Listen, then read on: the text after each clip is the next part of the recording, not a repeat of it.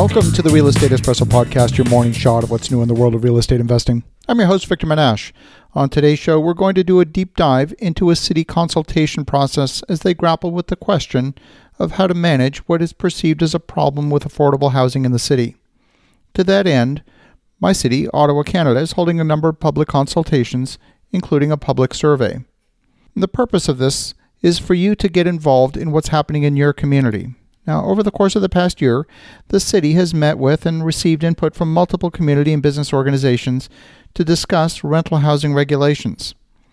Tenants have shared a range of experiences ranging from very poor to excellent. And while there's significant support within the community for a licensing and registration system, the majority of tenants do not support these measures.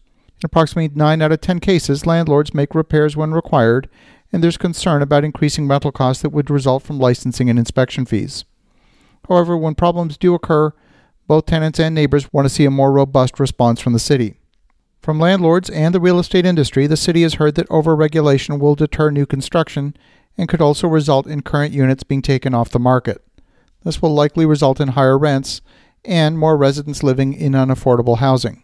It's important to note that the majority of landlords and tenants agree that enforcement should target specific problems when they occur rather than taking a broad one-size-fits-all approach.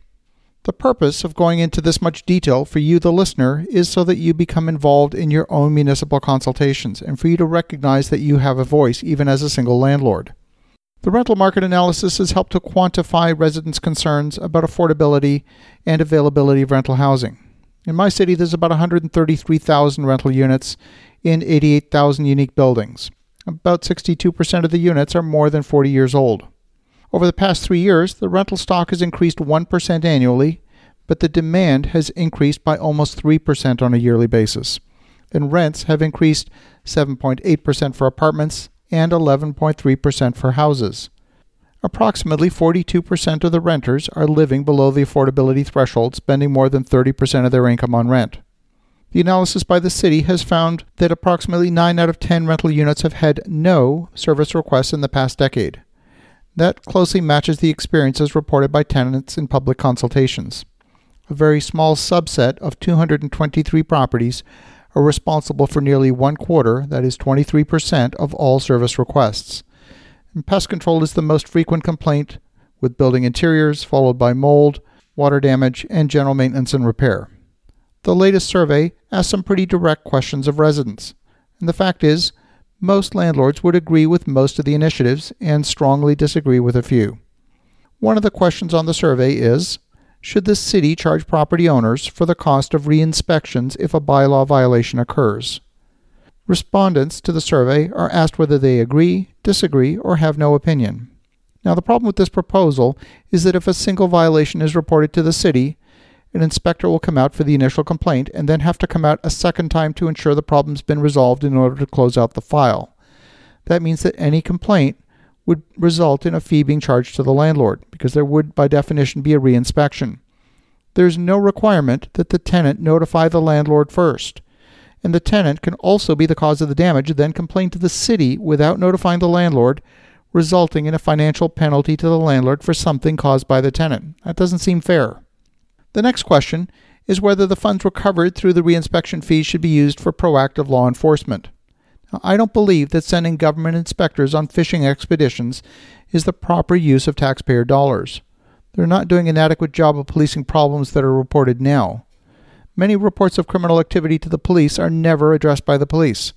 Why do they think that fishing expeditions against landlords who are not criminals is a better use of taxpayer dollars? Number 3, the next question is whether landlords should adhere to basic rules of conduct for property standards, property maintenance, and related bylaw requirements. Well, of course, the answer is yes. Why would any member of the community argue that the rules don't apply to them?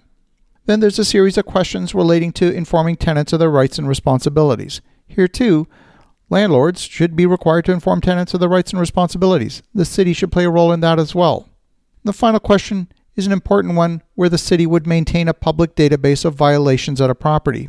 In this case, we're being asked whether the city should support consumer awareness by providing the public with basic information about the history of violations at any given address.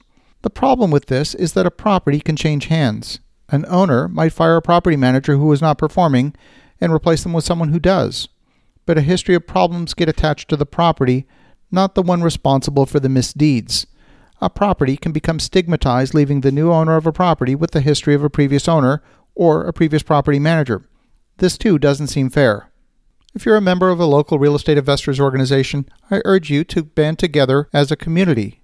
In my local RIA group, where we have about 400 members, we are both organizing and mobilizing to have our voice heard.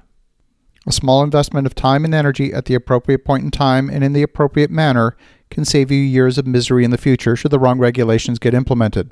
As you think about that, have an awesome rest of your day. Go make some great things happen. We'll talk to you again tomorrow.